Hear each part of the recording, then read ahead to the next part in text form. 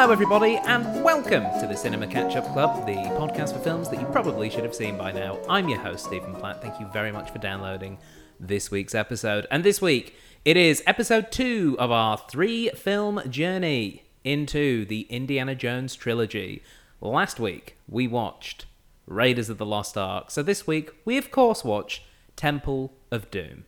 And joining me as always, we have 2 guests, someone who has seen the film and someone who has not. Our guest who has not seen the film and returning to the land of Indiana, it is Kate O'Sullivan. It's me. I'm back. It's like we hadn't already planned that I'd do these 3. No. Or something. Yeah. It's just amazing how this happens. Yeah. Kate, how have you been since our last adventure with Indy? Good. Busy. I have uni assignments coming out my ears, but that's okay. We're gonna get there. We certainly are.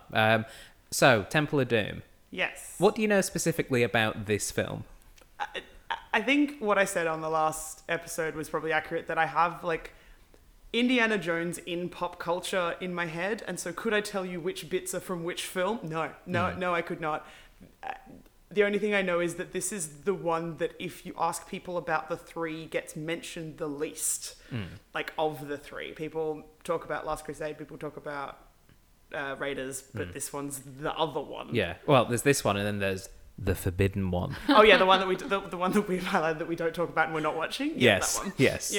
Yeah. So this is like the black sheep. That one is like a whole other flock of weird animal. Yeah, that's the one where they go, this guy is like, the black sheep, but this one, his cousin. We don't talk about him. This one got excommunicated. We shall not mention them here. Yeah, absolutely. They are not invited to the wedding. Yeah. No, they certainly aren't. So luckily, we do have someone who has seen Temple of Doom. And confusingly for me, it's another Kate Willoughby. Hello. How are you doing, Kate W? I'm getting flashbacks to primary school. Yeah, it's going to be like that today. No, you can just call me Willoughby. That's fine. I'll feel like a detective from the 30s. Okay, great. Willoughby, what can you tell me about the Temple of Doom? I don't know, Chief. I've got to... No, I won't. My accent isn't good enough to keep doing that. Okay, so Temple of Doom. Yeah, you're right. It is the one that gets least mentioned. You'll probably find out when you're watching it. It is the darkest one. So when it comes to like it being the scariest, the sort of grittiest, it's definitely this one. And also, just so you know, from memory, it's also technically a prequel. So Raiders of the Lost Ark, Temple of Doom is set before Raiders of the Lost Ark. Of course it is. Because obviously, Indy has this character growth in the movie, and he ends up with the girl and they have the kiss and all that kind of stuff. Well, they were like, he can't be in a happy relationship, but we just saw him end up with the love of his life. So clearly this is a sequel, which means he's definitely a bit of an asshole. Oh, he's more of an asshole. More of an asshole. Good. He's more of an asshole because it's a prequel. Right. So even though you're meant to watch the movies in order, because it's like, they're like, see Indiana Jones and he's all good and a hero. Now see him before that movie and he's a bit younger and a bit more of an asshole. Okay. Yeah. It's interesting because... So I should let you know, Kate, I also have never seen the Indiana Jones trilogy. Oh. So this has been We're on this journey together. Yeah. Oh, okay. So the fact that you've just said, one of our biggest issues last week was how Indy specifically treated Marion. Yeah. It's terrible. Did not like Oh, yeah, at all. he sexually assaulted her. Yeah. She was 15 or 14, yeah. Yeah. Oh, It was. She was 15 because she's 15. 25 in the... Yeah. But in this one, you're saying we can expect worse? Yes, and also get really, we love taking the mickey out of Nazis because Nazis are evil. We'll agree. Get ready to be uncomfortable by people's depiction of Asia. Bah, bah, bah. It's racist. That's another reason why people don't talk about it. There's a lot of, it's pretty Orientalism. Let's have a look. If you know that theory, you're going to enjoy this movie. Okay. In that you won't.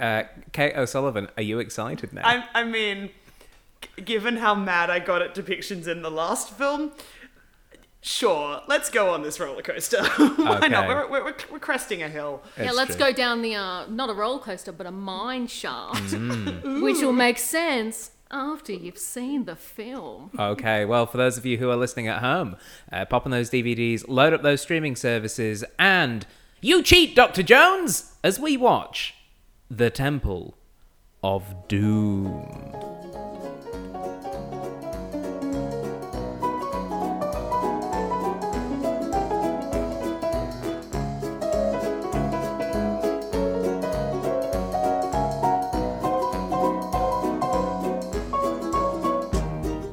Welcome back, everybody. We have just finished watching Indiana Jones and the Temple of Doom, and I'm joined once again by my guests, Kate Willoughby. Hello. And Kate O'Sullivan. What did I just watch? Well, Kate, that's what we're here to ask you. Kate O'Sullivan, what did you think of the Temple of Doom?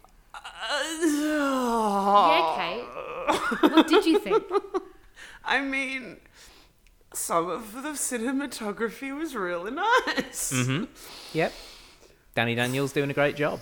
Yeah, the cinematography was good. The Some of the costumes are real pretty. Some of the costumes are real pretty. the set design, I have a Yeah. practical feeling effects. like we're talking around Yeah. what the actual opinion of the film is, though. I mean,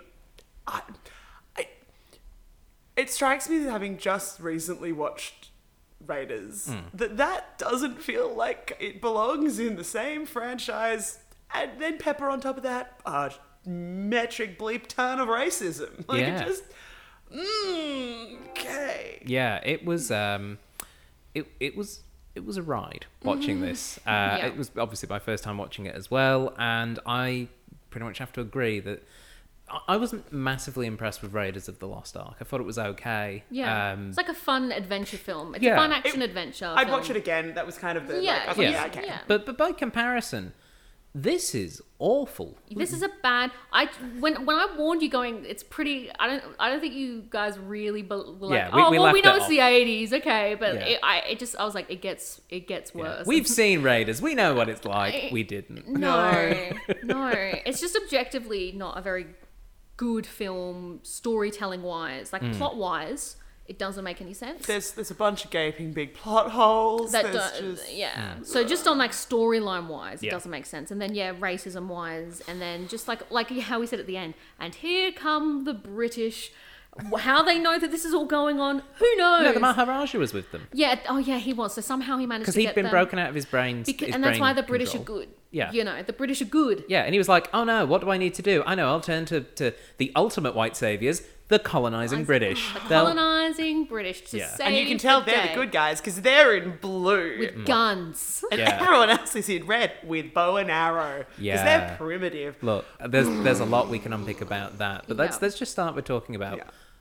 what happens in this film, which is the story is such that it is. We start in Shanghai, 1935, and we see Indiana Jones very much in the American James Bond mold, which they Yeah. sort of tried to build this character in, Lucas and Spielberg, but also tried not to lean into too much in the first film because they wanted to make him quite distinct. Yeah, and they also wanted to show that the American James, he loves getting gritty and dirt. Like, so, you know, we want to pay homage to him, but he's not actually James Bond. Yeah. America is more badass. America's got a very different view of Yeah. how they see themselves. But then I wouldn't have put him in a white tux. Well, I'd put him that in white like tux a like was red definitely or like... that white tux was definitely in fashion at the time, and he Yeah. looked good. It did look good. And I mean, it's everyone on else is Harrison in black Ford. and white, and It's he's on- in the yeah. white, and yeah, It's on a very jacked Harrison Ford in Yeah, this movie. like He's it looks looking good. He's looking good.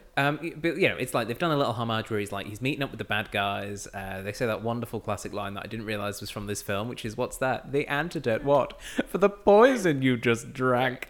I know, and I love that the fact that I was like, yeah, the first movie had like the action adventure of the giant, you know, stone and everything, and this one's just like musical number that in a stage space that is fantasy magical because they go in the dragon mouth and then they're in like a Massive like soundstage. like they're like singing in the rain cinematic soundstage, Yeah, which they does even- happen in old Hollywood films. They even but- do the singing in the rain thing with the giant cloth that she grabs. Yeah. Like, it was incredible. And then all of a sudden they're back on this tiny stage. I'm like, so none of the audience members would have seen that No. dance number. And also they're in Shanghai, but all the dancers are white. And the lead, you know, I could understand them going, she's an American lead, it's in the 30s in Shanghai, so she's blonde hair, blue eyes, so she's meant to be this American starlet, Yeah. right, for this little club, which I get. But it didn't make sense why all the other backup dancers, actually, well, she didn't have to be white, but you know, if you want to quote unquote, you could But get that. like I could understand, you know, she's the American who's come out to Shanghai to be the like fabulous, like, yeah, and that's part of the attraction But to this also- club. But then why all the dancers And white as well? Like there wouldn't be that many white women in Shanghai In 1935 doing dancing work. No. Guys, you've clearly never hung out at the Club Obi-Wan. That's what I just. I mean, wanted to throw out. my personal favourite part about Club Obi-Wan was being like, now, scientifically, would we have broken all of those pieces of fabric on the way down? But also, it was just very comical because, like, I know that it is Indiana Jones is all about, you know, it's an action adventure. It's it's paying homage to the old Hollywood stuff. You're not meant to take everything seriously, and but the thing of like having, and it did happen in older films where there's a huge fight happening and the band just keeps playing and the girls keep dancing even though crap is going on. I know that older films have done that and it's worked as a joke, but it didn't work in this. Like it didn't feel correct. It didn't. It could have been done really well if someone was like, "You keep playing," and everyone's like, "Oh," like trying to pretend that there isn't this big shootout happening. It's interesting because we just did Alfie from 1966 on this program a few weeks ago, and that has a fight in this English pub where there is some singing, like there's a band performing on stage. And they keep performing, but it feels very much it's like, this is a rough pub in London, this happens, so we're going to keep performing. Yeah. And you're absolutely right. That at no point watching that scene in Alfie with this big, ridiculous, very comedic pub fight did I go, why are they still singing? That's ridiculous. Whereas in this, it was very much a case of, there's Tommy guns here. Like, why are you still coming out and dancing? And same with the dancing. Oh, we've heard music, and they still try to do the dance moves, even though everyone's running from Tommy guns. You're like, no dancer gets paid that much. Like, no. And also, it just goes into so many of the stereotypes. Like, straight away, you've got, like, the sneaky Chinese, and they're breaking, like, deals, like, straight out. Yeah. And then they go... And whizzing the money around on a lazy Susan. Oh, that was fun. Fun, but, like, also just... But it was one of those things where then he had his partner that he always works with that you meet, but then he dies straight away. Yeah. So it shows that they've been partners for a long time. And then that goes, maybe that's why he was doing business in Shanghai. And then Short Round is there, so clearly he's been there long enough. He's been in Shanghai long enough doing work. Therefore, would presumably assume he was gonna get, like, there was gonna be some plan for them to not be able to, like. But the thing Indy, you're not stupid. Why are you being so stupid? Yeah, and also it doesn't necessarily make sense because I know clearly there's this thing where the gang wants to kill them and they hop on the plane and they fly off and somehow land in India. That this guy has a plan of, I'm going to get you by killing you in this plane crash. But there was a more interesting storyline about this gang boss. Like, this is the thing. This is the other thing storyline. You keep meeting different evil Asian people. And it doesn't make sense because that mob boss that we met at the beginning should have been then the big boss. Yeah. Your partner just got killed. Short Round is there. You've got the singer from the dance club that clearly used to be his on-again, off-again romantic partner. He's trying to kill you. You're on the run. Then in theory, the movie should be based in Shanghai in 1935 to get the ashes back. Absolutely. At the end. And that makes so much more sense than what the rest of the film you saw. And what it does is exactly what the start of the first one did, which was, here is an introductory sequence that actually has nothing to do with the film. Yeah. And I'm like, But the first introductory sequence in the film from the first one, even though this is technically meant to be a prequel. It establishes who Indiana Jones is. Which is, I was more accepting of that. Which is and more then this, accepting. I'm like, but this one doesn't make sense because you go, okay, like the reason you're doing what you're doing is because in the first movie, even though he did a separate sequence, you met the villain at the end. He managed to go through all the hard work, and then the French guy rocks up and takes it, and it shows that he's the archaeologist that gets all the high-end money while he's doing all the legwork, right? So it had a reason and a purpose for it. But we have to meet the girl who has to get stuck on the... Yeah, and she's like screaming and all that. At least... I literally wanted to punch her for most of this movie. Oh, Willie Scott, she's great. What could you possibly have an issue with her for? Yeah, it just didn't make sense. That I feel like what should have happened is that he should have been the bad guy. Yeah. And that would have made so much more sense. And you could have done the fun musical number, and you could have had, so you meet the girl and you meet Short Round and they're on the run, and then you have you know, and then they realize that there's a reason why they need it or something. It feels like a completely separate film that they never made, or that they were like we could do this.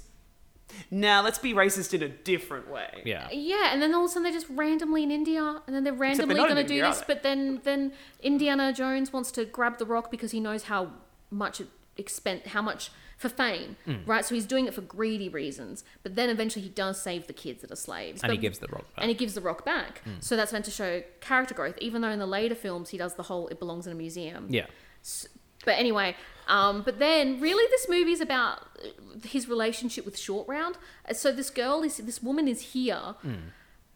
Right, to scream and flail, but really this relationship is about this relationship that he has with this kid, and I think it would have been more interesting to have established that maybe the guy that he died should have been maybe like Short Round's dad or Short Round's older brother or someone. But there was a connection between Wuhan and Short Round would have been really interesting. But rather than just have him do the it turns out I died first, ha ha ha ha, and then dying. Like that was the bet, like and that kind of bet, and that goes into Short Round going like, if you listen to me, you'll survive more, and having that fear of Short Round doesn't have anyone. He's just lost his dad and he can't, you know, and I think that would have added so much more depth. And then also having a reason as to why they have the woman there, because again, he kidnaps her, right? Yeah. So her boyfriend wouldn't be angry at her because it's literally like, I was kidnapped by a mad archaeologist. Like why with would a plane. Like right? He's like, I'm letting you come with me. No,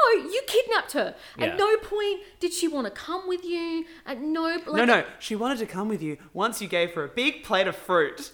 Oh yeah, and then all of a sudden they hate each other. But then all of a sudden he turns around, they add music, and then they go, they're gonna do it. And this is what gets me with like storytelling and just straight cinema. Like straight people can literally just have music and a dude turn around and go, well, now we know that they're gonna have sex, even though they've shown them fighting and him belittling her. That was like foreplay. And I'm like, I have to say, I've never seen a more accurate depiction from my experience as a straight person of what relationships are like when they're sat in their own bedrooms brooding. Because that's what normal people do. Yes, believable. The part that comes immediately before or after that, no. Yeah, but it is weird. And it's so weird. The romance in this film, like the romance between... There is no romance. Yeah. There is just... It's just tension. It's just tension. It's like they're going through shit and they just go, let's just have sex because we're just... Because we can. Yeah, there's no romantic. I use the word romance because I think that is probably what the intention was from the people that wrote this, but I think they maybe have a misunderstanding of what romance actually is, maybe. Yes, they've spent too much time in their rooms writing a script rather than actually talking to a single human being on the face of the planet. And I think it's very, very telling that at the time that this film was being made, Spielberg and Lucas were not having good times in their personal lives. They were both going through big breakups. Lucas was getting divorced. Yeah. Spielberg, I don't think, was married, but was breaking up with a long-term partner. Yeah, well, he met the actress that played the love interest. That became his wife. They met on set, and they're still together. They are still married. They've been married 30 years. So like that's the lasting legacy. Whoopee, but also, and it shows that they hated women at this time. Like it just really, There are no women in this film aside from her, and she is a wet blanket, and that's being nice. And she screams, and he goes, "I just hate the noise." She screams for a solid 5 minutes of like running around, running into different animals. I'm like, again, what you would do very quickly is run back to the group, sit down. Yeah, but I get the problem is that it was another gag that would be funnier if she was running in the background. Yeah. You know what I mean? Like it would have been funnier if she was running in the background as they're playing cards. And this is interesting because a lot of the criticism of this film that I know about coming into it is that it's very dark. It is very dark. And it is dark, absolutely. But there are also those comedy moments. I just feel as though the comedy moments didn't land. None of them landed. Compared to the only Raiders. one that lands is the guy getting hit in the head with the hammer. Yeah. He throws it back and it hits him, and that's pretty funny. And I was like... And then realised that was the first time I'd laughed in almost the entire film. Yeah. And I was like... near the end. Oh, no. Yeah. Yeah. Like... Yeah, and I think, obviously there's just something not quite right about this film in terms of a lot of things, but in terms of like, it does lack the I suppose that sense of adventure and what comes with the sense of adventure, which is the escapism and almost the joy of being like this Indiana character going around the world trying to solve these mysteries. Whereas in this film, it kind of just feels like it's a real slog. It just doesn't feel like it belongs in the same box No. as the previous film. It's And almost he's not going on an adventure. He's told that he has to go there because he was sent to do it, and then he goes there, and then he's explained what it does, and then he stumbles upon the slate. Like they're always accidentally stumbling into things. He was never meant to be in India. That was an assassination attempt that he survived with the life raft. Yeah. Which brings us to what the science. Kate O'Sullivan. I'm so mad because I know exactly what you're going to ask me about, and I'm still mad about it. Hey, Kate O'Sullivan. Can you survive jumping out of a plane with a life raft? No. Okay. Just a flat no. Okay. Cool. Like- Done. If vague recollection is right, Mythbusters tried this 3 times or 5 times or something by dropping a dummy out of a plane. At no point did the dummy survive, leave alone an actual human person. Yeah. Leave alone 3 human people, one of whom is a child. Yeah. Like, So just doesn't work. just don't use a life. If you're going to use it, maybe use it as a parachute instead. See, that's what I thought was going to happen when they were getting it ready. And then I was like, oh no, it's a boat and it lands on the side of a mountain and turns into a fun bobsled ride. Yeah, but then they land in the water. That was pretty funny. Like, this thing. Like, if they'd used it as a parachute, landed, then sat on it, and you could have had the whole ride as well. Yeah. I don't Except know. for the bit off the waterfall, because, like...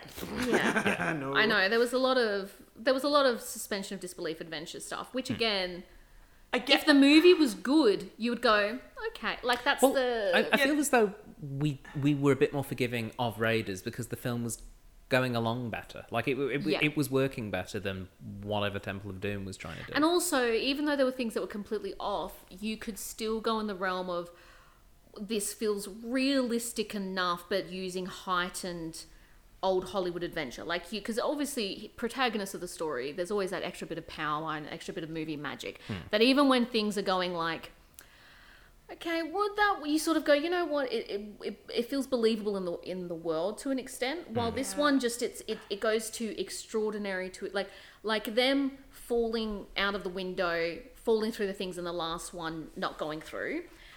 You can go, that fits in Indiana Jones world. Yeah, and that fits in an Indiana Jones world. You go, they've managed to... My brain will do a little, 30-second of, like, could they've actually done that? But actually then just bypass it and be like, that was my brain just doing that. I'm still enjoying it. Yeah, and it gets used in action films enough that you go, okay, cool. And then there's the bridge one, even though the bridge was like a crazy thing breaking, but them holding on and that, it's a big scene, but you go...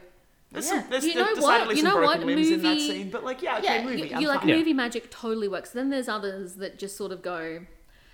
They go like it's like the thing is fun, but it goes for not way too long. the minecart chase. That minecart chase, like it's fun, but it's one of those things where you're like. We started talking about whether they would ever design a mine that looked like that in the middle of that sequence. That's how long it went on for. Yeah. Yeah, I mean, it would be a really fun ride. Oh, And the yes. whole time I was like, the only Yeah. good thing that must have come out of this film was the amusement ride that would have come from this at some point, you would hope. But yeah, and the only thing that saves this film throughout the whole way is the few interactions that Indiana has with Short Round. This It's should be Short Round and the Temple of Doom. That's the name of this film. First of all, that name, Short Round's name is terrible. Yes. Like, the actor does an amazing job making that 2D cute kid character not feel like a terrible mad racial props. stereotype. Like, that is...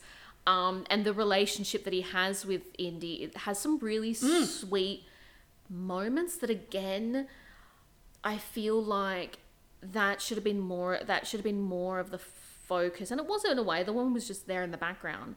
But I honestly think that's why, Short Round should have had a relationship with the other guy that died.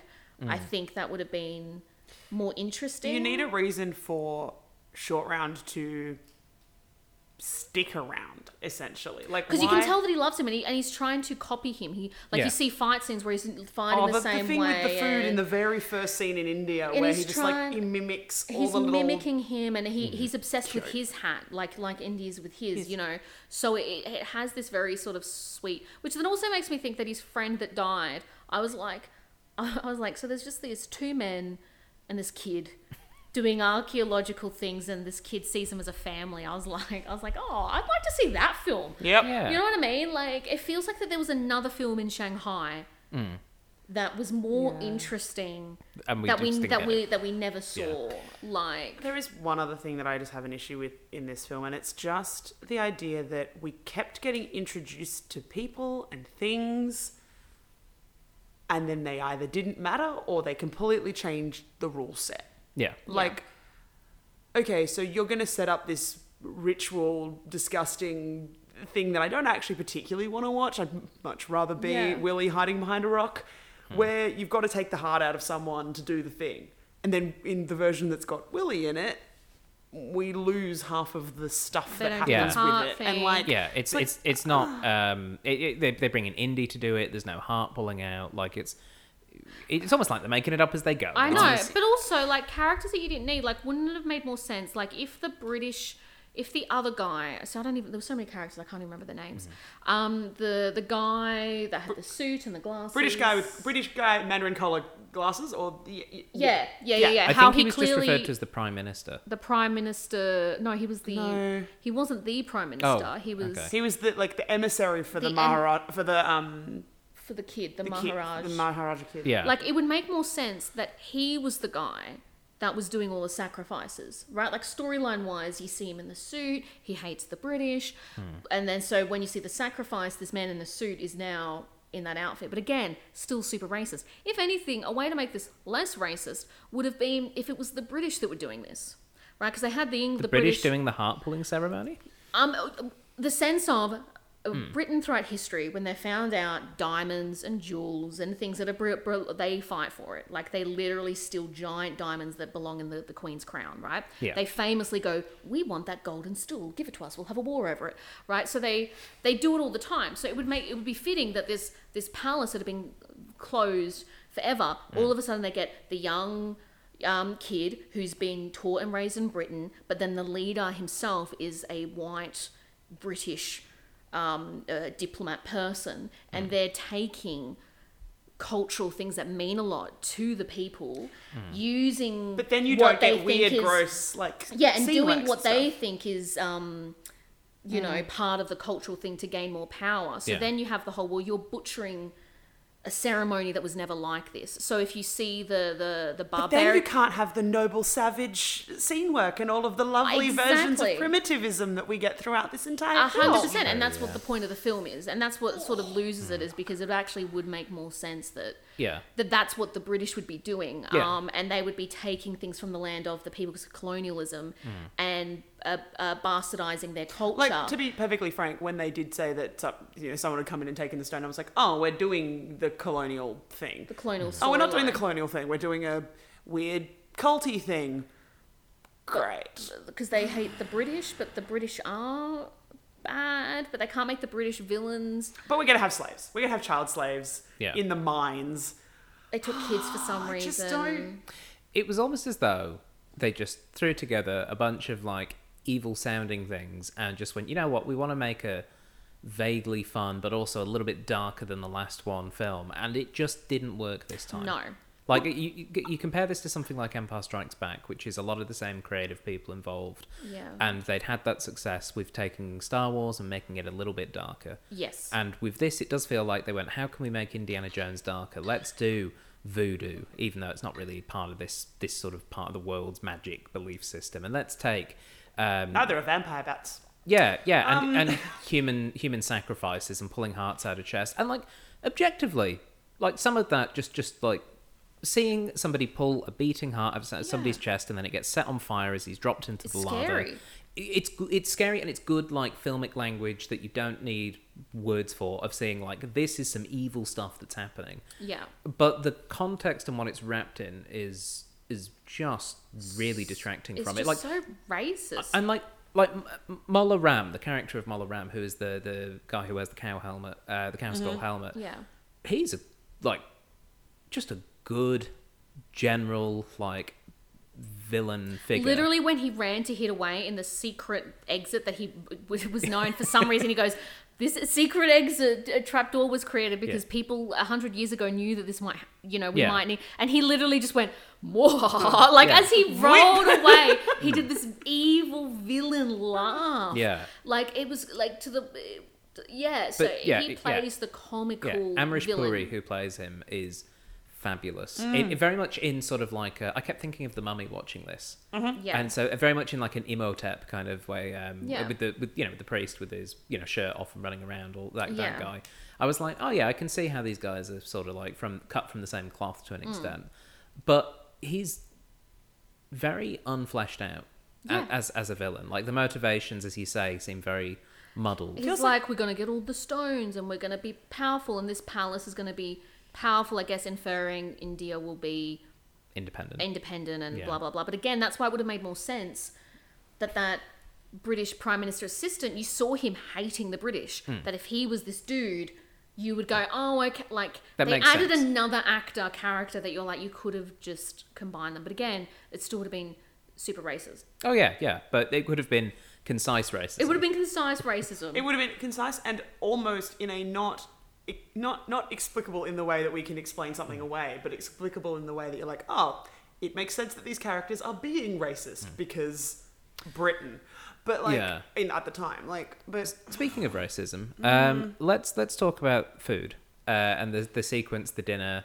More danger noodles. Why? So the snake surprise. So as we're watching this, and I hadn't seen it before, and there's a big snake, and they cut it open. I'm like, oh, I bet there's loads of little snakes inside. That I was like joking. Yeah. No.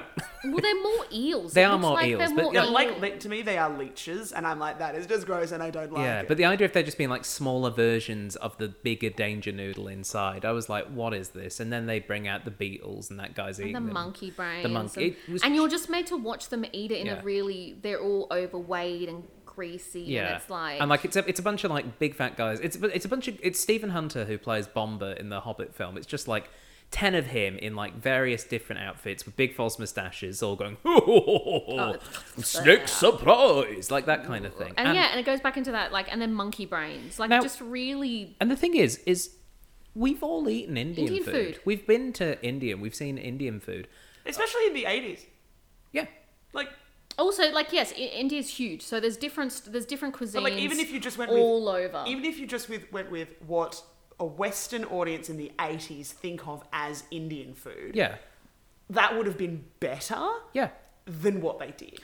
I'm not saying good. If you assumed it was just butter chicken and poppadoms, that's at least based in some level. Rice. Yeah, that's based in some level of reality. Yeah, or at least if they tried to go, this is some rice meal and this is some we saw colourful the rice meal with the really poor people. And then we...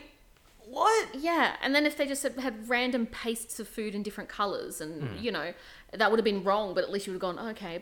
And here's the thing, like, cultures have different types of style of food and, there are cultures where people do eat brains. I don't know enough about all the parts of India to comment on whether that's I feel like I would strongly doubt that your entire content of your meal would be effectively snakes, beetles, monkey brains. I feel like there was something else additionally gross in there. A soup with eyes eyeball popping out. soup. That's Eyeball a lot of soup. protein. Like, firstly, it's a lot of protein. Yeah. Secondly...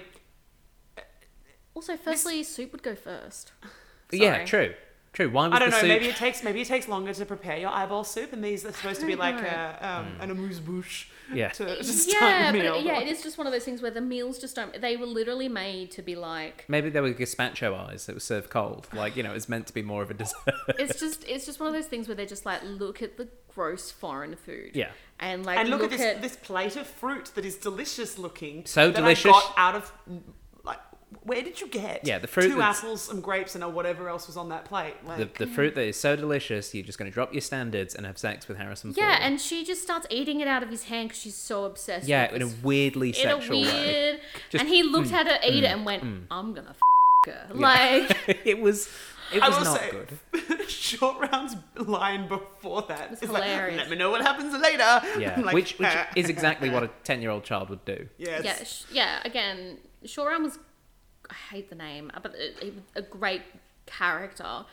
because the actor did a really Good good job. job. And that's Yeah. why I kept saying, like, the character, if you couldn't get the actor, because, you know, I don't think he acts anymore. I think he's a pilot. He's not an actor anymore because he couldn't get a lot of work after being a kid because, shocker, Hollywood's super Hollywood's racist. got a race Well, I problem? mean, What? I will say, yes, it is, but also, you know, there are quite a few child actors that do not progress. Oh, yeah, as because children. they hit an age where they go, oh, you can't act, but you're cute, and now you're getting older and you Yeah. still can't act. But I certainly don't doubt that there was probably a race thing in Yeah. there as So, well. but he could act. Like, we're talking about a kid who doesn't fall into that unfortunate. Yeah, he super does. Cute, He but does. nothing else. But I would have loved to have seen the character pop up in the fourth Indiana Jones film, whether he was a pilot or a driver, because you saw him do so much driving, and he has that line like, "If you listen to me, you won't." Something like, "If you listen to me, you'll live longer." Like he has that kind of, and I think it would have been really cool to have seen that character as an adult. Leading a really good life in the film, because again we Yeah. were like, man, this is your film, dude, like you're doing such a good job. Yeah. Jonathan K. Kwan, who played Short Round, he's 49 now, so, you know, time is a bitch. He did do some acting after this. He was also in The Goonies, which we discussed before. He appeared in quite a few TV shows in the early 90s, things like that. Having studied Taekwondo, partly tracks. for Temple of Doom, so because he did some pretty Oh, good yeah, he did some Taekwondo. pretty- I was like, that His tracks with his kicks. random martial He art just moments. randomly Yeah. kicked. He did a good job. He I was did. like, kicking butt. He ended up getting work as a stunt choreographer for films, including the first X-Men film and The wow. One. Oh, that's awesome. Yeah, so he worked. He was the assistant of the renowned Hong Kong fight choreographer Corey Yuen, and he still acts. He still appears in things. What? Yeah, he was in the cast of the Netflix film Finding Ohana. That came out. I haven't seen that. Yeah, that came out relatively recently. And he has also been announced as a cast member for the upcoming science fiction film Everything Everywhere All at Once. Ooh, So nothing about him being a commercial airline pilot. There must be another child actor that became a pilot. Yeah. But yeah, no, he's still acting. But I wanna want to say know- I want to say something, but it's going to come across really wrong. Which is just they all look the same, those child actors. But then you No, know, I like, because I know there was a story where a kid was like, "I'm now." They do the whole "Where are they now?" So and someone was like, "I'm a pilot." And I the was kid like, from The "So Shining became a random." maths teacher. I know that. That's what I mean. Like Yeah. there are some that have random jobs, and I remember a pilot. Yeah. Macaulay Culkin became Macaulay Culkin. Culkin, Like yeah. he just became famous for being a child actor that didn't work and managed to make a living out of it somehow. Well, that's because he could retire at the age of like 12. There is that true. His parents didn't steal his money like other child actors. That's He true. invested. I was just thinking about like how good, like comparing the female leads in the Oh, two it's films. I'm like, terrible. I feel bad about how mean I was about Raiders because I feel as though You're gonna love The Last Crusade. is she really, or is it? is it yours? is this a Simon you're gonna love it, or is this a I'm actually gonna love it because You'll find out, I guess. Well, I will say I did. If it helps, she doesn't Scream as much. Yeah, and she does wear pants. okay. doesn't Scream does wear pants. That's good. Are they And, pants that are not Indy's pants through the entire film? That's a no. No, no. she does. She does get in a lot of pants. She does love Dr. Jones. Okay, good to know. Yeah. I do have to. I do have to say though. I think certainly Marion comes off a lot. Having a lot seen this, better, Marion is yeah. a whole lot better than But- I gave her credit for. But I also don't feel that having seen this, it invalidates the criticisms that No. you had of Raiders. Like Raiders was like not great. This is just woo. It's all we the way said down. Raiders was crap. Yeah. Well, the thing is, this Marion doesn't even have any character growth in this. Like, she hated every second of it. You don't mean, Oh, you Willie. mean Willie. Willie. Yeah. Yeah. Marion wasn't in this one. Marion wasn't in this one. She's still in a bar in Nepal. No, she's not. Well, we don't She know would- yet. We don't know if she's there yet. Oh, Oh, true. well, was it a year? This This is a year before. Oh, then she could have been running that bar in the Yeah. Yeah, but we don't know where Yeah. she is yet. She's- She's she's- not have gotten there yet. That's Yeah, true. true. Yeah. She's probably having shots. Let's say that. Yeah. She's got a big tolerance for alcohol that she has been cultivating over this time. Yeah, but yeah, Willie doesn't really have any. Like, she was kidnapped, then just had to go through it, then got taken again, and then nearly died, and then. But also, she let the kid do a lot. She was like, "Oh, go help him," And like this kid is going up against a giant adult that's kicking Indy's butt. Yeah. And I'm like, you're an adult. Like, yes, you're a woman. Be but an if adult. But if you're looking at the strength level of a 10-year-old kid to a 30-year-old woman. But I'm in my fashionable night clothes and I could not possibly. My nails are cracked. Oh my God. I like, the thing is, it would have made, and she hated every second of it. And I do love the idea that this person was like, no, I hate this. You will never see me again. We're gonna have some rough and tumble sex, but That's it. that is it. And I do like But, if like, they had she's- stuck that to a different way of her just. She it could have stormed been away hilarious. from him. He wrapped a whip around her waist. And then she's like, oh, it's fine now. I'm like, Because no, she had a it's sort of- not She had like a fine. smirk, and the music was romantic. So Yeah. it's, you know. Right. All the children Still they gross. rescued were there, going like, "Yeah, kiss, kiss, kiss." Except Short Round is like, I don't want to see this. Yeah, Short Round tried to save us with the elephant spraying them with water. And like the village was fine after that. Like somehow in the span of maybe a week. I don't know how long the traveling would have taken to get there, but Let's say 2 weeks on an off let's chance. say like a week or two. Yeah, that the solid village fortnight. is green again. That everyone's wearing nice clothes. Yeah, And you're like, okay, it's just not a good film, and there are some aspects it just doesn't match the language of what Indiana Jones was established in the first movie.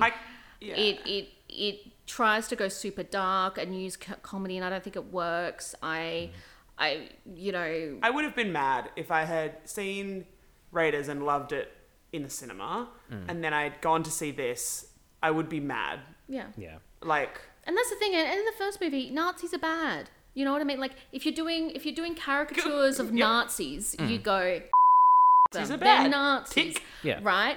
But this one, it's like you're doing caricatures of people that were being oppressed by the British, Yeah. right? So you're not actually. And in the third film, it's Nazis again. yeah. You good. know, They're back. and in the fourth film, it's Russians because it's the Cold Yeah, War. it's the new Nazis. It's the new Nazis. But like in this one, it just didn't make sense. I think it required a level of nuance that we were not going to get from in any Indiana Jones film. No. So yeah, and you know what? I think the fact that the franchise has largely steered away from that since. and has not done something close to this film. Yeah, Good. Maybe suggest that lessons were learned. Yeah, they went, we should go back to Nazis. And I was like, yeah, maybe. the sentence, we should go back to Nazis, is not something that you should ever have to think. That's Yeah. true. But yet. Yeah, it is. It's not a great film. And this is the thing, what gets me is that there are people that go, Indiana Jones, there were only 3 films, and they refuse to acknowledge the 4th film. I sort of go, I prefer the 4th film over to this one. Like So there there are some, still only 3 films, it's just that you're picking a different 3. well, I acknowledge that this one exists, but the visual effects are terrible in the 4th film, and the practical effects in this one are really good. And there's definitely some issues with it, but it's sort of like it's still I can I don't know. understand why I know a bit about Raiders and a bit about Crusade, and I knew jack all about this the film. only Like, I scene- totally understand. Yeah, the only scene you know is the bridge. Like, And you- I've seen some of the mine shaft, but parodied in other things. yes. So like the bridge shot gets used in like trailers and ads, and that's all they really Use. use. Yeah. Where he's on the bridge, he's got his sleeve ripped off, and he's all like, and that's the reason. I think they just like to pretend this film doesn't exist, and nobody really watches it. Yeah. It's like, so do you want to watch Indiana Jones? We've got Raiders, we've got Crusade. Can we watch Temple? We've got Raiders, we've got Crusade. yeah. Would you guys like some trivia about Temple of Doom? Oh, give it to me. Okay, all of this trivia is sourced from IMDb, so if it's not true, don't blame me. The first bit of trivia is to do with the rating system, because this film, along with Gremlins, which came out in 1984, led to the creation of the PG-13 rating. This was something we talked about during the watching of the Yeah. film as well. Many people felt that both movies were too violent for PG, but not violent enough for R. Some believed that both films would have been R-rated if Spielberg's name hadn't been attached to those films. Yeah, probably. Yeah, I feel like also this one being attached to the first one, that would make sense too. Yeah. The rope bridge used during the final fight scene was actually suspended a couple of 100 feet across a gorge on location in Sri Lanka. Acrophobic Steven Spielberg would never walk over it and had to drive 1.5 miles to reach the other side. Harrison Ford, on the other hand, had no such fear and would run across it at full speed. And that's just as well because he was the one on the bridge. Yeah. Yeah. And also that bridge scene. I do like because he did say shit as well. And you're like, that's how you know it's a PG-13. It was the only swear word that was, I think, in that whole film. An appropriate time to say it as well. The scene with the broken bridge proved to be a challenge to film since they couldn't use stuntmen for the dangerously long drop. This was solved by making 14 dummies to stand in for the Thugy guards. Yeah. Each dummy contained a mechanism and batteries inside them which could operate their leg and arm movements. So The dummies were fastened to the bridge with the mechanism rigged to start working as soon as they were released from the rope bridge.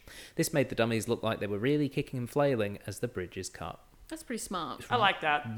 Cool. That's really cool. Yeah. That is a really cool practical effect to be able to do. And this film has a lot of really great practical effects, and I think that's something that maybe the previous half an hour of this was shit, that was shit that we just had maybe glosses over. So this film is still a pretty high standard of effects. Yeah, because the CGI that you do see looks a bit.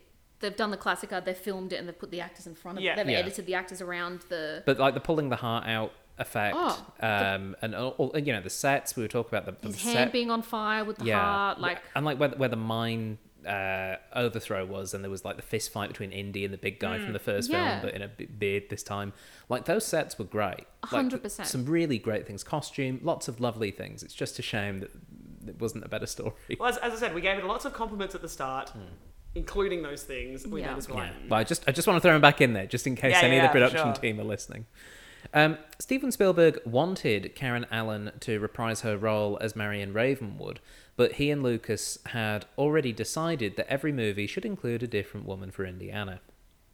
Oh, they've already decided? I mean, they hadn't made the movie yet. Yeah, no. And it wasn't even, they hadn't even made multiple films. Yeah. So it's like there'd only been one movie. I think it ties into that James Bond thing. There's always a different Bond girl. Also, because this one was a prequel, and if they decided to make it a prequel, then you go, okay. 10 years. Yeah. It makes sense why they didn't have Marion for this one. But yeah, that whole thing of he's got to have a different woman in every film is like, But we could just make Marion his money penny and everything would be fine. We'd have her back and she'd be great. This would eventually change for Indiana Jones and the Kingdom of the Crystal Skull, which we weren't watching this trilogy, but when we do eventually get there, we should. I mean, if you want to, you could just watch it. That's true. Yeah. Or I could not. D.R. Nanayakara, cast as the Indian village shaman, didn't speak a word of English. He delivered his lines by phonetically mimicking Steven Spielberg, who was prompting him off camera. The pauses in his dialogue were therefore not for dramatic effect, but he was just waiting for his next line. You did a good job. Yeah, he does a really good job. Yeah. For the bug chamber sequence, Kate Capshaw was really covered with over 2,000 insects. She took sedatives prior to the scene to get over her initial fear and claimed they definitely worked. End quote. Not sure you should necessarily be doing the job if you have to have sedatives. No. Well, that's a thing where now today you would have special effects. Yeah, you wouldn't have to actually worry about all those bugs. Well, and I mean, some of those, but I have handled the spiny leaf insects, which are the big beige ones before. We used to have them at work, but which are fine, but they do feel weird when they crawl all over you, so I don't blame her for being a bit creeped out by them. Amrish Puri shaved his head for the role of Mola Ram. This created such an impression that he kept the look and became one of India's most popular film villains after this. So he just was like, you know what? Something positive. You know what? He got a job in India as the villain for the rest of his. Good job. Yeah. He did a good job. He's a good villain. He did a great job as a villain. Yeah. An unproduced script that became Indiana Jones and the Kingdom of the Crystal Skull has Indiana revealing what happened to Willie, because she doesn't appear in any of the other films. Apparently the line is, "Last I heard, she married a big shot director," end quote. This is an in-joke, as the actress Kate Capshaw did indeed marry Steven Spielberg. That joke didn't make the final draft of Crystal Skull, though. Okay. Good. I feel like that's probably... Yeah, and also, again, she had a terrible 2 weeks. She would have... why would he keep in contact with this woman that he shacked up with? Why would she want to stay in contact with him? I want to know what happened to Short Round. Well, you know what I mean? Does that get mentioned? It doesn't, but I can tell you about how we got Jonathan K. Kwan playing Short Round. Kei Kwan, this was his film debut. An open casting call was put out to all the elementary schools to find a young Asian actor to play Short Round. Kwan arrived with his brother, not to audition, but merely to provide moral support. He caught the casting director's attention because he spent the entire time during his brother's audition telling him what to do and what not to do. Spielberg liked his personality, so he and Harrison Ford improvised a scene where Short Round accuses Indy of cheating during a card game. He won the role over about 6,000 other auditionees. His brother must have been pissed. Wow. Yeah. That's great, though. Oh, he did a good job. That's like a Luna Lovegood story. Yeah, that's a really good job. But again, you know, Willie. Okay, cool. But I can't remember if you hear what happens because he's not mentioned. I don't know if he's mentioned in the third film. I can't. remember. We'll find out next week. You'll find out. Yeah. I'll let you know. But I can't remember. Harrison Ford suffered a herniated disc in his back in the scene where he is attacked in his bedroom by the assassin, causing production to be shut down whilst Ford was flown to Los Angeles for spinal surgery. A large portion of Ford's work in the fights and chases in the Temple of Doom was actually performed by the stuntman Vic Armstrong.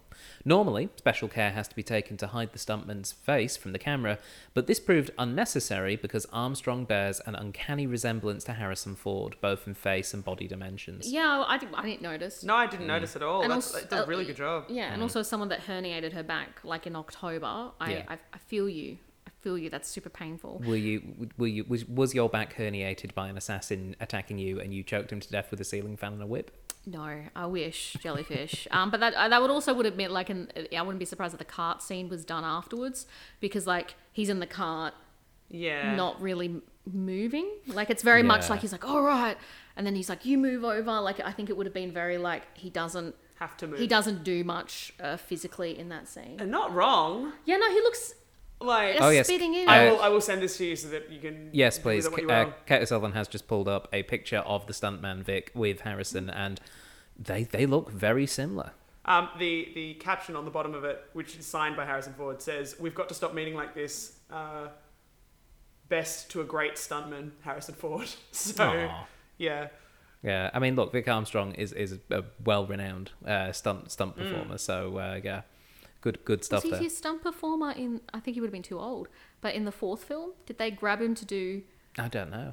Well, when we do get to the full film eventually, I'm sure we'll find out. I might Google that myself. The python that Willie Scott mistakes for an elephant's trunk was brought to Sri Lanka for shooting by animal handler Michael Culling.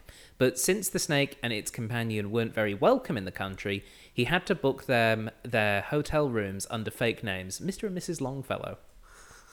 Why weren't they welcome? Because they're an invasive species, I assume, and if they got out, then... Yeah, that would probably make sense. So I just like, Mr.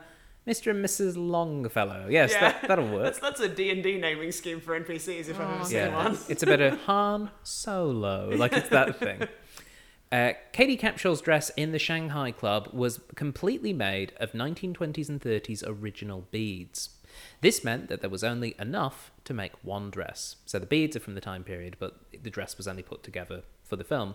The opening dance number was actually the last scene to be shot, but the dress did feature in some earlier location shots in Sri Lanka. Oh, it's why it's bundled up in a ball and she doesn't wear it for 2/3 of the film. Yeah.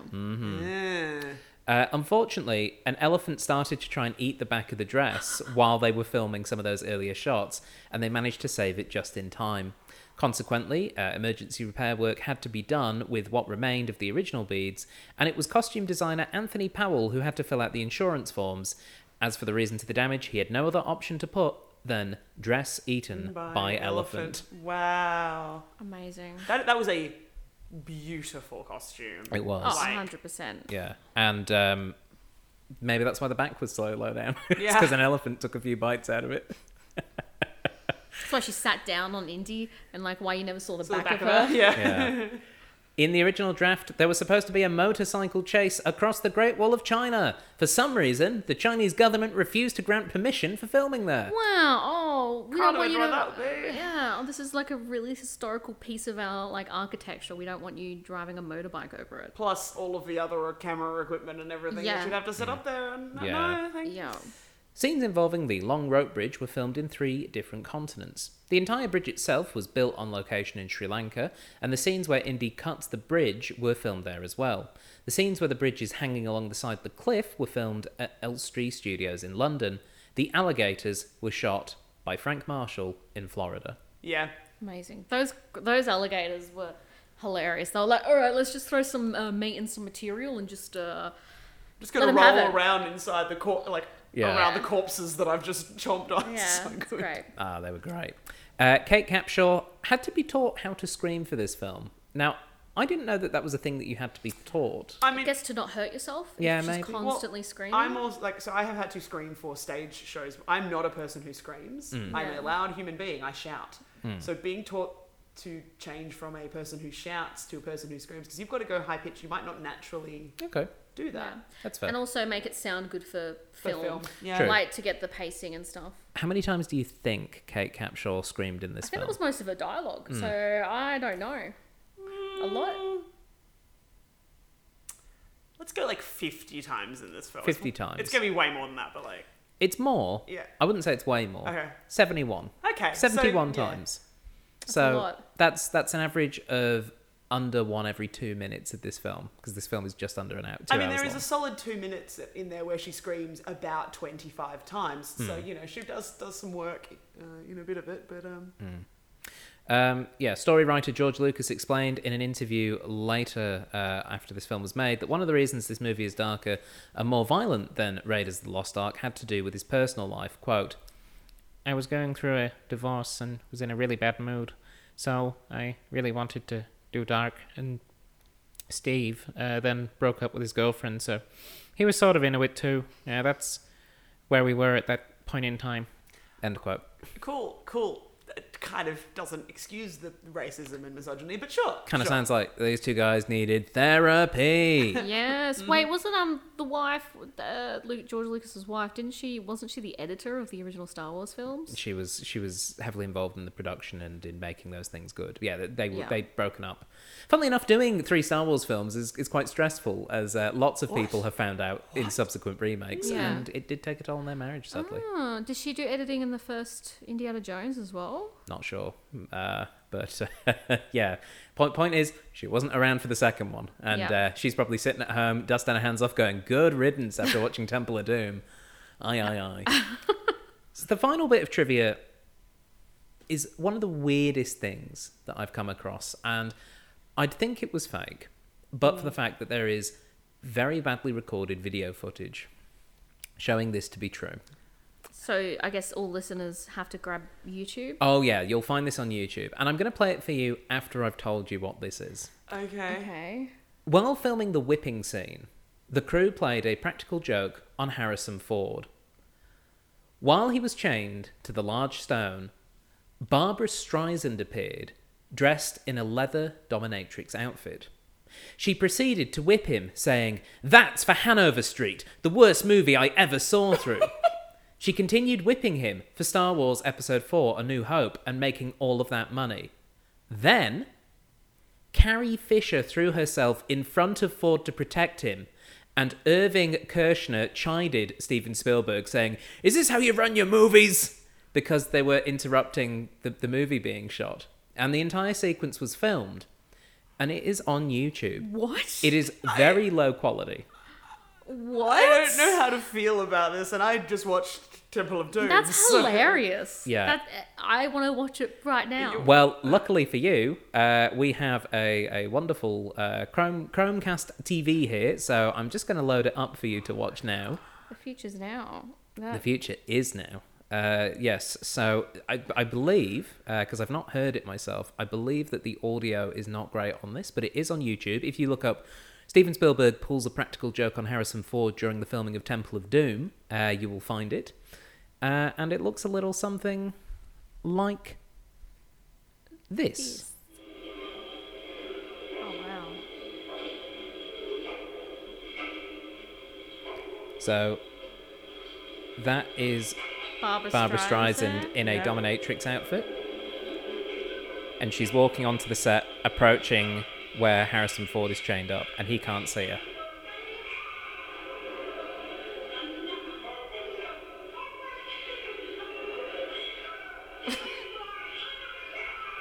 and she's whipping him.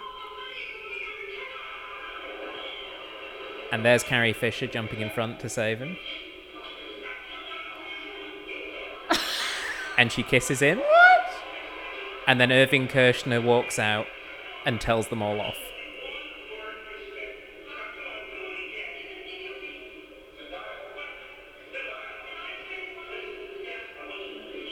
Is Irving legitimately telling them off, or is he in on it as well? I'm not sure. Was Carrie Fisher still sleeping with Harrison Ford at this point? Probably. Oh, she just keeps... Okay. And then, yeah, Barbara Streisand goes back to whipping him. A wow. rough... That's funny. Yes. I'm just going to One, still love Barbara Streisand. That was funny. And I loved that Carrie Fisher had an outfit on. It was either an outfit from Temple of Doom or she was wearing a Star Wars... Because I can't really see, because she put her face off, like when she was in disguise in Star Wars. I don't know which one. A part of me would love it if she was in her Star Wars outfit. Yeah. But So there's a rough transcript that has been provided under the upload. And so Barbara Streisand says, "This is for Guns of Navarone. Guns of Navarone, no." And then Harrison Ford, this is slightly convoluted. Guns of Navarone, no. For Force 10. She means Force 10 from Navarone, not the Guns of Navarone. "This is for Hanover Street. This is for all the money you're going to make on Return of the Jedi." Harrison Ford. "Who's that?" Carrie Fisher. "Someone who needs you," and then runs in and gives him a kiss. Irving Kershner. "What the hell is the matter with you? Steve, come on, I don't believe one word you're saying. Now come on, do it again." Streisand. "Give me a reason." Harrison Ford. "It's the dialogue." Carrie Fisher. "Can I change lines?" Irving Kershner. "Listen." Like, they're just going they're and doing talking. like a proper improv sketch, which is hilarious. Yeah, so I don't know whether or not Kershning... Kershning was involved in it. He would have had to have been, Yeah, because then he starts saying, "I want you to believe what you're doing. You call that shouting? You call that pain?" Yeah. So funny. Yeah, they did a big old whip prank on Harrison Ford. Yeah. That's amazing. Which is funny because they have changing the dialogue, because there is that behind the video scene where I think it's in Star Wars and Harrison's like tied up because they're in the what's that village, with the tiny little cute Oh, the Ewok. Ewoks, yeah. And so he's tied up, and it's a behind the scenes thing, and like all three of them are like sitting around.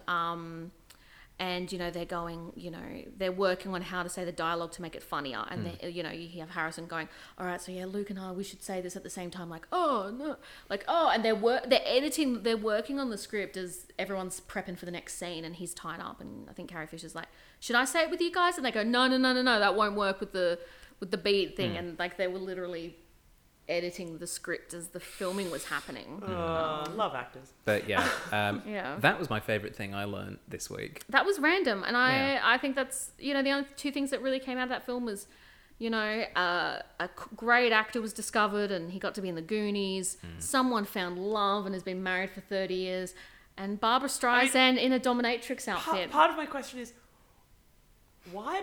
Like, of all the people, why Barbara Streisand though? She must be friends. / she must have she must have really enjoyed Indiana Jones, or she really likes Harrison Ford or Spielberg. She knows Spielberg. Or Spielberg was like, "Hey, Babs, come in. I got this great idea."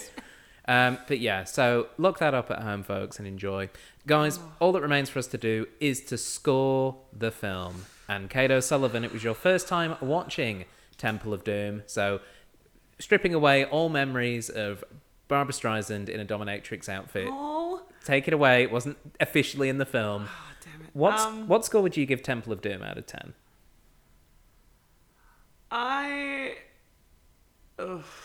Would I watch it again?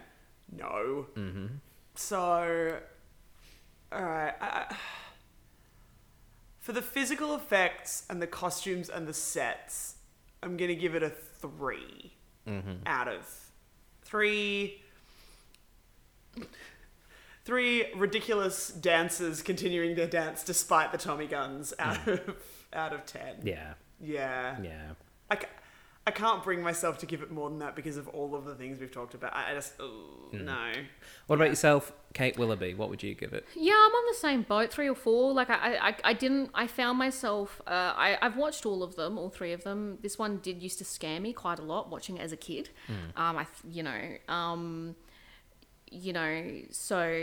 But yeah, it's just the few bits of good doesn't really outweigh the just storyline wise, just taking away all the racism. It just plot wise, it was just not written well, and some of the actors did a good job. Harrison Ford's still acting the crap out of it. I realise I swear too much when I'm with you, Stephen. On these, I'm trying to be better. He's acting the crap out of it. Like, the cast, they all do a great job. Like, Willie's, she's screaming on one note, but the acting's done. She does it well. Short Round is made to be like just a cute kid stereotype. But the actor does well in making them. Yeah. But I don't think it saves the movie and the sets and everything. I don't think it. Yeah. So 3. 3. Yeah. It's a bad film. It clearly feels like it's that difficult second album, that difficult second racist album that people go through.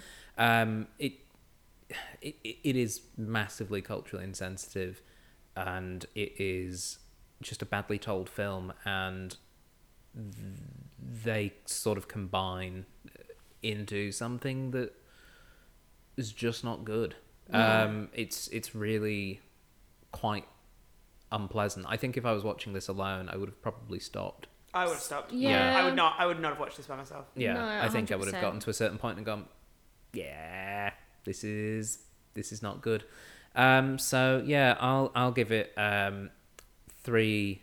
I'm gonna give it 3 Barbra Streisand whips to the back out of 10 because I'd probably enjoy that more than this film, to be perfectly honest. Yeah. And there was a good story that could have been there in Shanghai, and especially with the British, and especially that idea of everything being put in a museum, and he learns not everything belongs where it should be type sort of thing, especially if it wasn't a prequel, if it was a sequel. So before he was still doing things in a museum, but then in this one he realizes that the British are taking things, because shocker, that's what they do.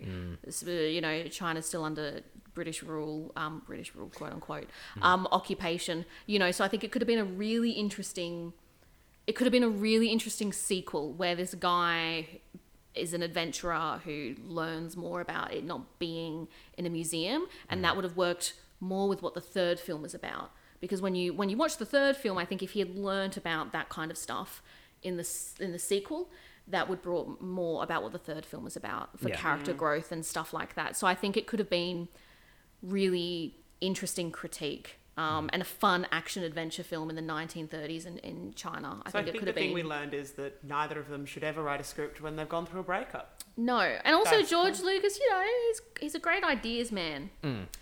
That's it. He's got an interesting idea and he needs people to help him really work on it. There was some interesting ideas, but, they were just white guys that didn't really, The Mummy's better. Watch The Mummy. Watch the first Mummy, not the second Mummy or the third Mummy. It upsets me because the Mummy... Suffers from the same problem? Rick O'Connell is a better protagonist, and the first movie is like a better version of Indiana Jones, but the other 2 movies are crap. Yeah. And Indiana Jones, that character has a great actor, but the character itself is terrible, but the films, 2 out of the 3 films are actually really good. Yeah. So it is a bit frustrating. Look, maybe the upcoming Uncharted film with Tom Holland, maybe that's going to finally nail the action adventure white guys going into temples. No, I don't think so. I don't think white guys going into temples. Watch Tomb Raider. You'll be white happy. guys going into temples. I think we're good. You reckon? Yeah. I think let's go into let's have people going into museums and taking their shit back. Yeah. Let's do an inverse night at the museum. Be good. Could be fun. It belongs to the indigenous people. You're like, yeah, man, it does. Race, yeah, colonialism. Well, with all that being said, all that remains for me to do is to thank both the Kates, O'Sullivan and Willoughby, for joining me on this episode. I'll see you next week. Oh yeah, we're doing one more trip to Indiana, baby. None of these films have taken place in Indiana yet. Yeah, it makes me sad. Yeah. Yeah. No, you do see his childhood home for a split second though. In a flash, nice. his opening film is him as a young. That's right. Yeah. Good. Yeah, with River Phoenix. Very Yes. Oh yeah. Yes, I did know about that. But yes, thank you so much for joining us. And yes, we will see Kate O'Sullivan back next week for our Last Crusade together as we watch The Last Crusade. It can only go up from here. Pretty much. good. Yep. For those of you who are listening at home, thank you for listening in. We have a Facebook page. If you want to leave comments, likes, reviews of your own, just go there, search for the Cinema Catch-Up Club on Facebook. We also have a Patreon. Go to patreon.com/CCUC podcast. There's lots of bonus goodies and extra features there. And, of course, we can be subscribed to, so you can get an episode each and every week and find out surprising facts about pop stars performing BDSM against actors that you love, if and when it comes up. You can find that and all the other content we do by searching for the Cinema Catch-Up Club on iTunes, SoundCloud, Spotify, wherever you get your podcasts from. But that's all for this week, so until next time, goodbye! Bye. See ya. You cheat, Dr. Jones!